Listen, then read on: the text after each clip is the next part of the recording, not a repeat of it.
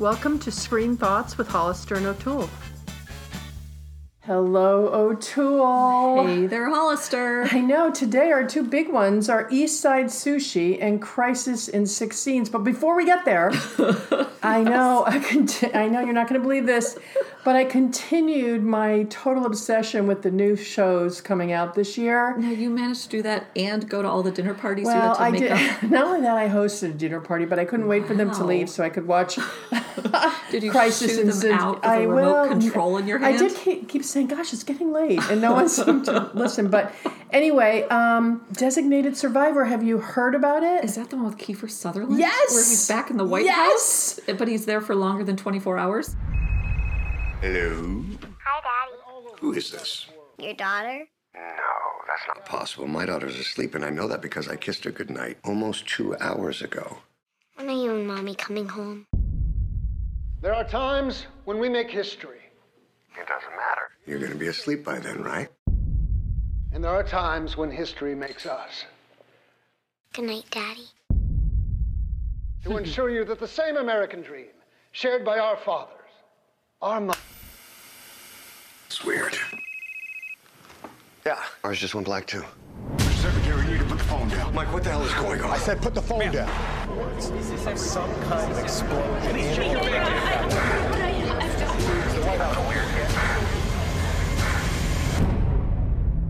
It's ABC. It's also on Hulu if you prefer Hulu. But the premise of it is whenever the state of the I always call it the State of the Union. Whenever the State of the Union address is going on, there's always one cabinet member who stays behind, and he's the designated quote survivor. Oh. So if they blow up the Capitol in that moment in time, then there is somebody to run the government. So Kiefer Sutherland is the on the cabinet. He's Secretary of Housing and Urban Development, and of course they blow up the Capitol. Oh dear. And he had just been fired that morning. Wow. So yeah, the president had already asked for his resignation, and the Capitol's blown up, and it is so good. Oh my gosh, it's so good. You definitely have to pick it up. I'm assuming he was the designated survivor before he was asked for his resignation? Well, the resignation hadn't happened yet. So clearly he was picked to be designated survivor because the president didn't like him anymore and didn't care that he wasn't going to be there that night as he gave the speech. And then all of a sudden he's head of the government. And it turns out Congress also left someone behind. And the congressional woman from the other party, she's a Republican, she shows up too. So there's sort of the two of them out there. It's so packed with really interesting premises and action, and the acting is really good, and I highly, highly recommend it. I really do. Okay, and then the second thing that I wanted to say, and now I might be doing something on my top 10 for this fall season, is Queen Sugar from OWN. Oh. Okay, I have never really loved some of the work that she's put on OWN, especially in the narrative section. I haven't been a huge fan, but we're talking now about Ava DuVernay, who directed Selma. And not only that, she has a female distribution company.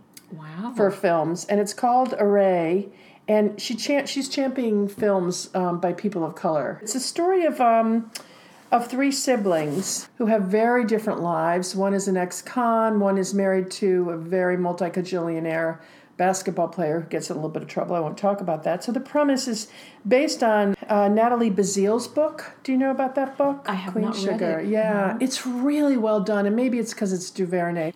I read the most interesting interview with Oprah recently about her own network and how now it's finally turning a profit. And she said two things that were really interesting. She said, of course, she thought it would be easier. And when she first came up with the idea of starting her own network, Lorne Michaels told her that the learning curve would be so steep and it would take her 5 years to get it up and running. How long's it been? And she said, oh, no. And he said, you've got no idea what you're getting yourself into. And now it's been 5 years. Okay. Well, she gave that wonderful commencement address at Harvard 2 years ago. Where she wore a crimson dress. She did, but she also was so excited to be at Harvard, as she called it. And she had just turned the corner from everybody saying it was a total disaster at that point. So the other thing she said that was really interesting, she said when she first started out with her program on TV, she had a huge following, but it was a morning show. It came on at like 9 a.m. Yeah. And it was doing so well, the network decided to bump it up to 4 p.m., which was more prestigious at the time. And she thought everybody would follow her.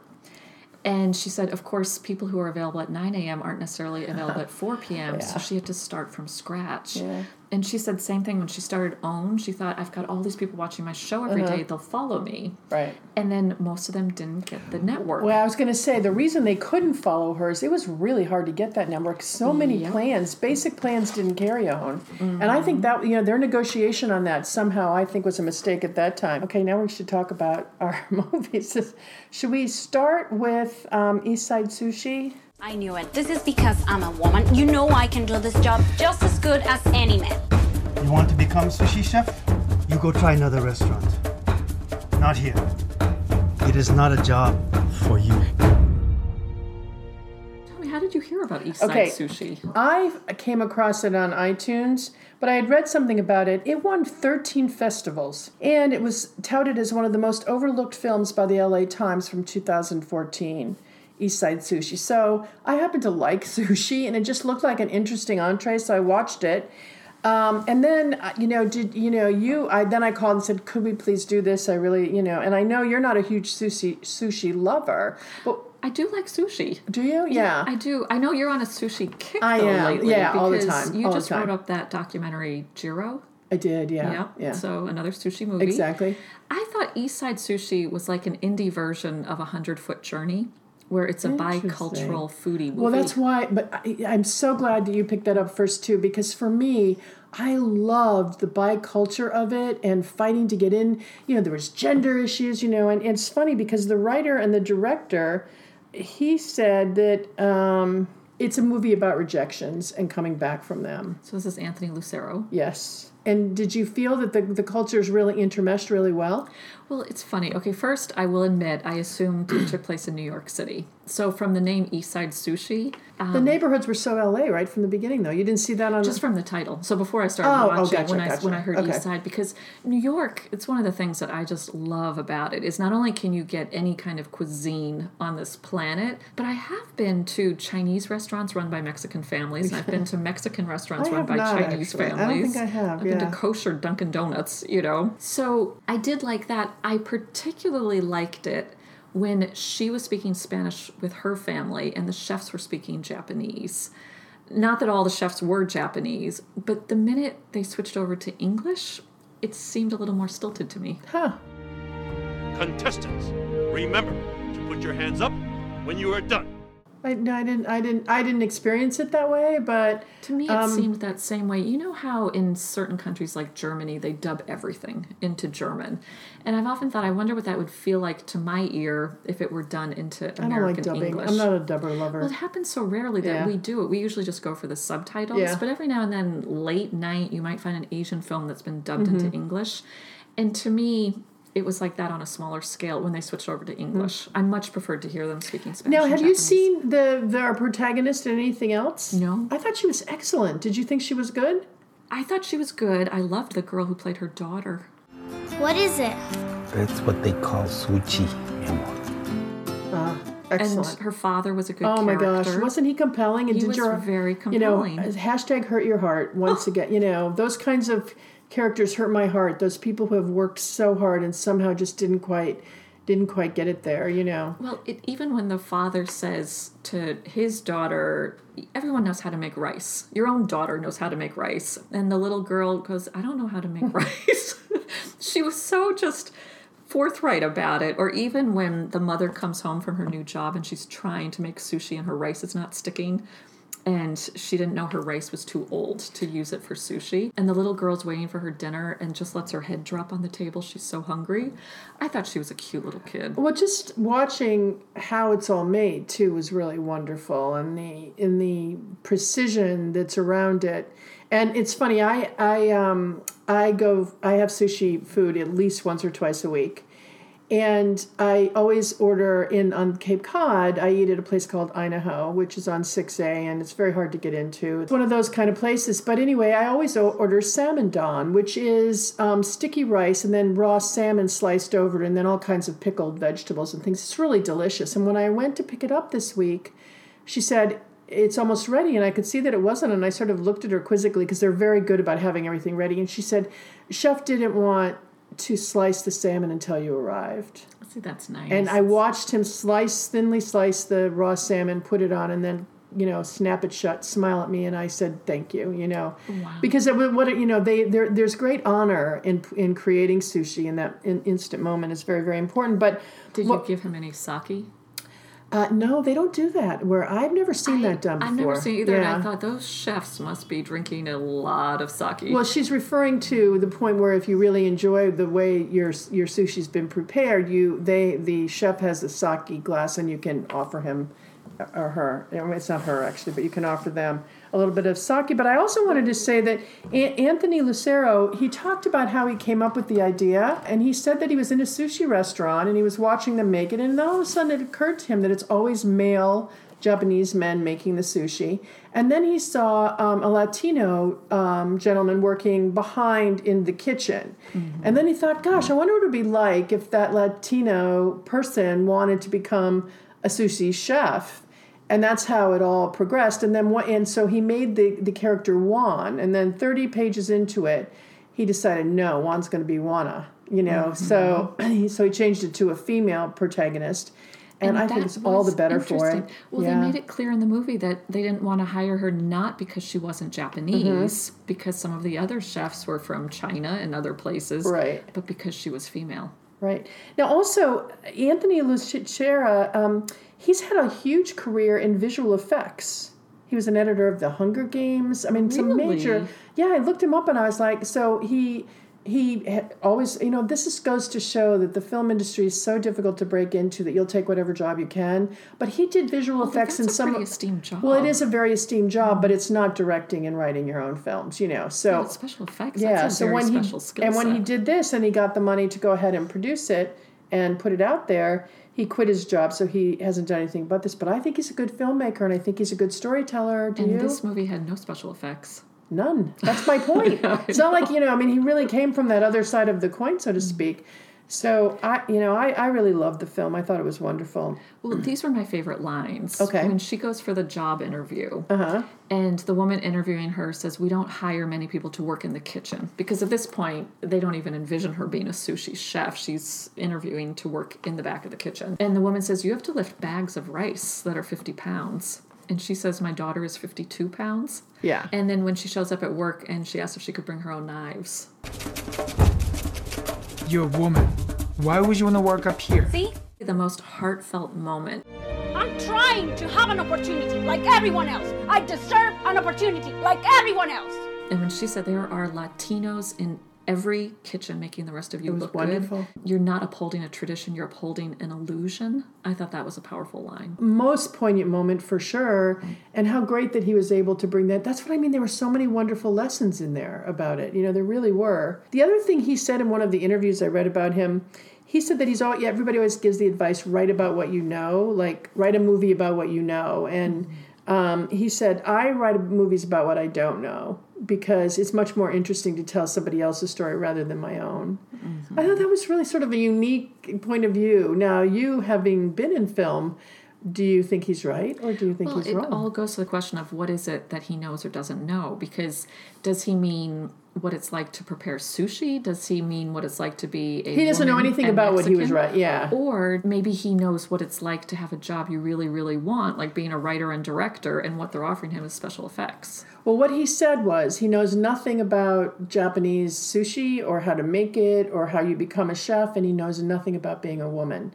And so by writing it totally from the woman's point of view, he was absolutely in an area with no knowledge. And yet I can see the pluses of that, because then when you're already cognizant that you don't know anything about it, right. Well, I love that the LA Times said it was one of the overlooked films. It won 13 festivals. When you look at the when you look at the poster for it and you see the 13 laurels at the bottom, it's like, oh my goodness, whoever saw anything like this.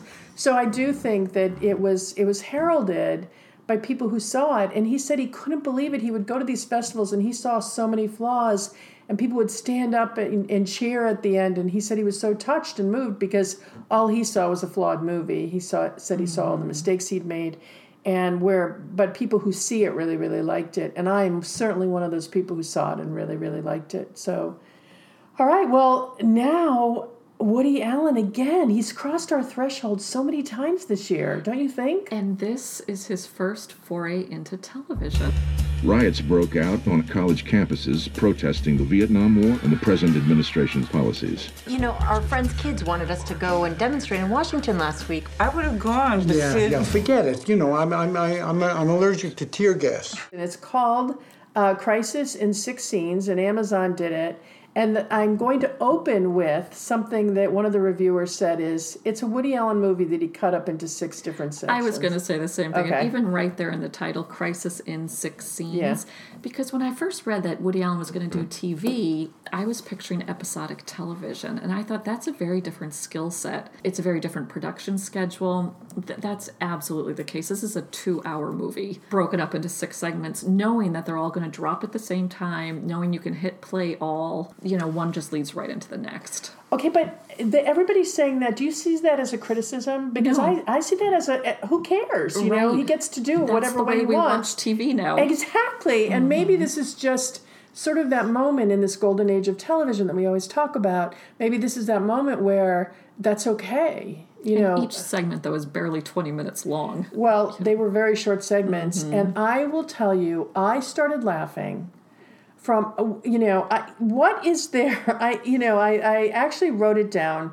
So I love watching Woody Allen play himself, totally himself, at the age that he is. 80. When did Woody Allen turn 80? And why do I find him so funny? Why is that character? I never stop laughing from beginning to end. You know, it is so funny that you say that. Oh my gosh. I thought the pacing really picked up the way it should so that you reach a comedic climax. So the first episode is probably the slowest, although it's only 20 minutes long. But it still had so many funny lines that you couldn't stop laughing. It did for sure. And just like you, I so enjoyed watching Woody Allen being Woody Allen because we reviewed Cafe Society recently. Yes, exactly. And neither one of us was enamored with Jesse Eisenberg.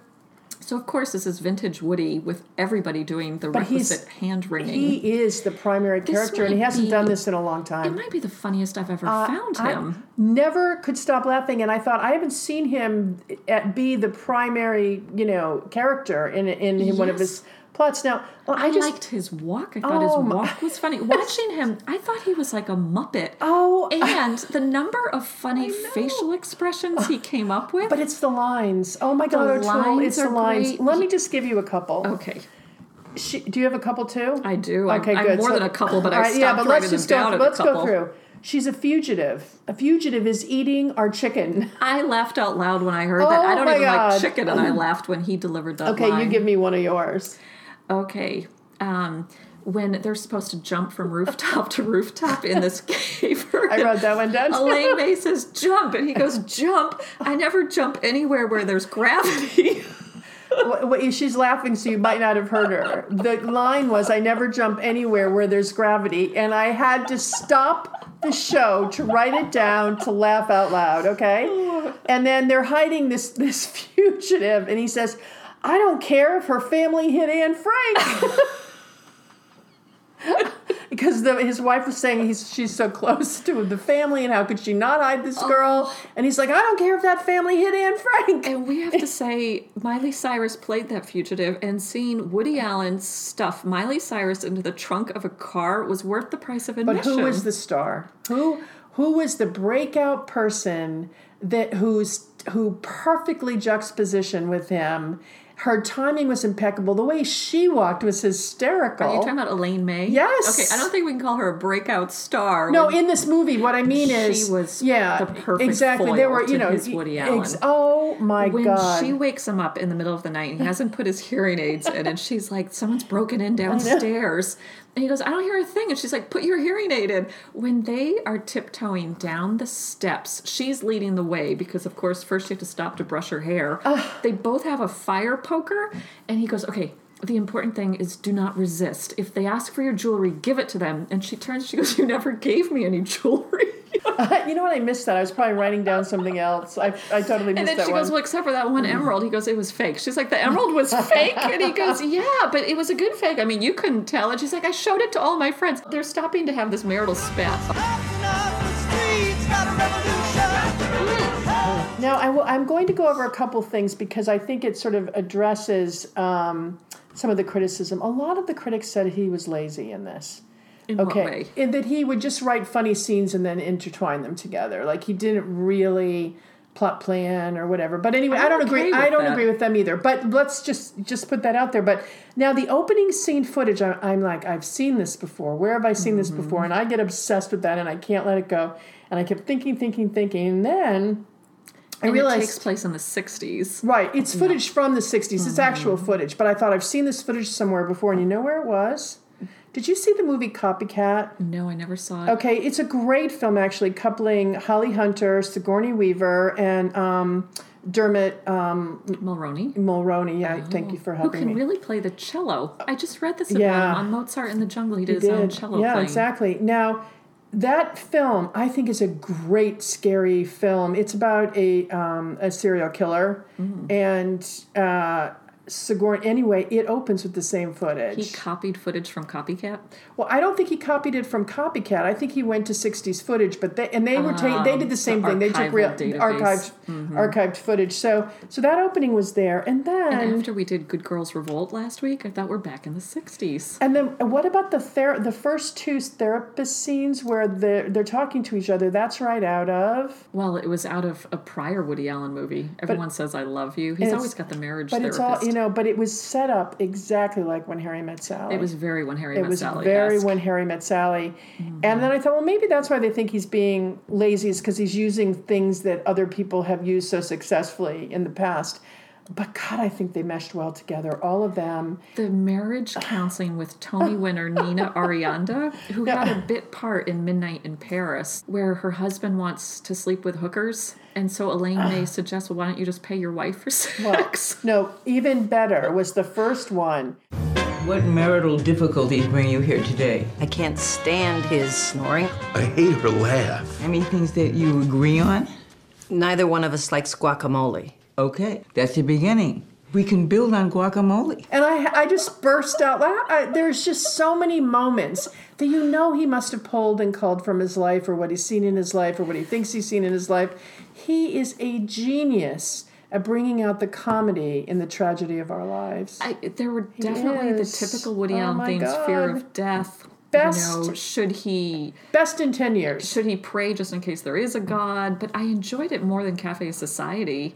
Here's the thing, O'Toole. I thought I was going to be fighting with you from the beginning to the end of this. I did too. And even watching episode 1, I was like, okay, this was a slow burn for me, but I really applaud him that by episode 6, it peaked exactly where it should have, where everybody gathered on stage. So you had her marital counseling patients, the book club, the in-laws when that book club first enters this show, and they walk in one after, he's standing there watching them walk in one after the other, side views of these people walking in like lambs to a slaughter, and it is so funny. You are rolling on the floor. I thought I wished I could have been on the casting calls for the members of that book club, and then I see Joy Behar is part of the book club. Who I didn't pick up right away. Did you? Yes, Took me a minute. I did, and do you know she's now 73? She's given my book club some very interesting things to read. We should go into town and lie down in front of the entrance of the local draft board. We'll bring a quart of pig's blood. How about next Saturday? Oh, I can't. We have a bar mitzvah. Oh, yeah. I have to confess something. Okay. It's not a biggie, but it's a by the way, one. you never confess things. So let's everybody take a moment, take pause here, because O'Toole is confessing something. This is the first thing I've ever seen Elaine May do. Really? What else has she been in? Okay, she's written quite a few movies. You know what? I've never seen her. Maybe that's why I thought she was more of a breakout star. Well, she hasn't been in as many things as you would think, because she did, of course, she toured early on with Mike Nichols. Mm-hmm. They were the comedic duo, so I missed that. Oh, that's who she is. Yep. Right. And then she did a lot of theater, and I missed that.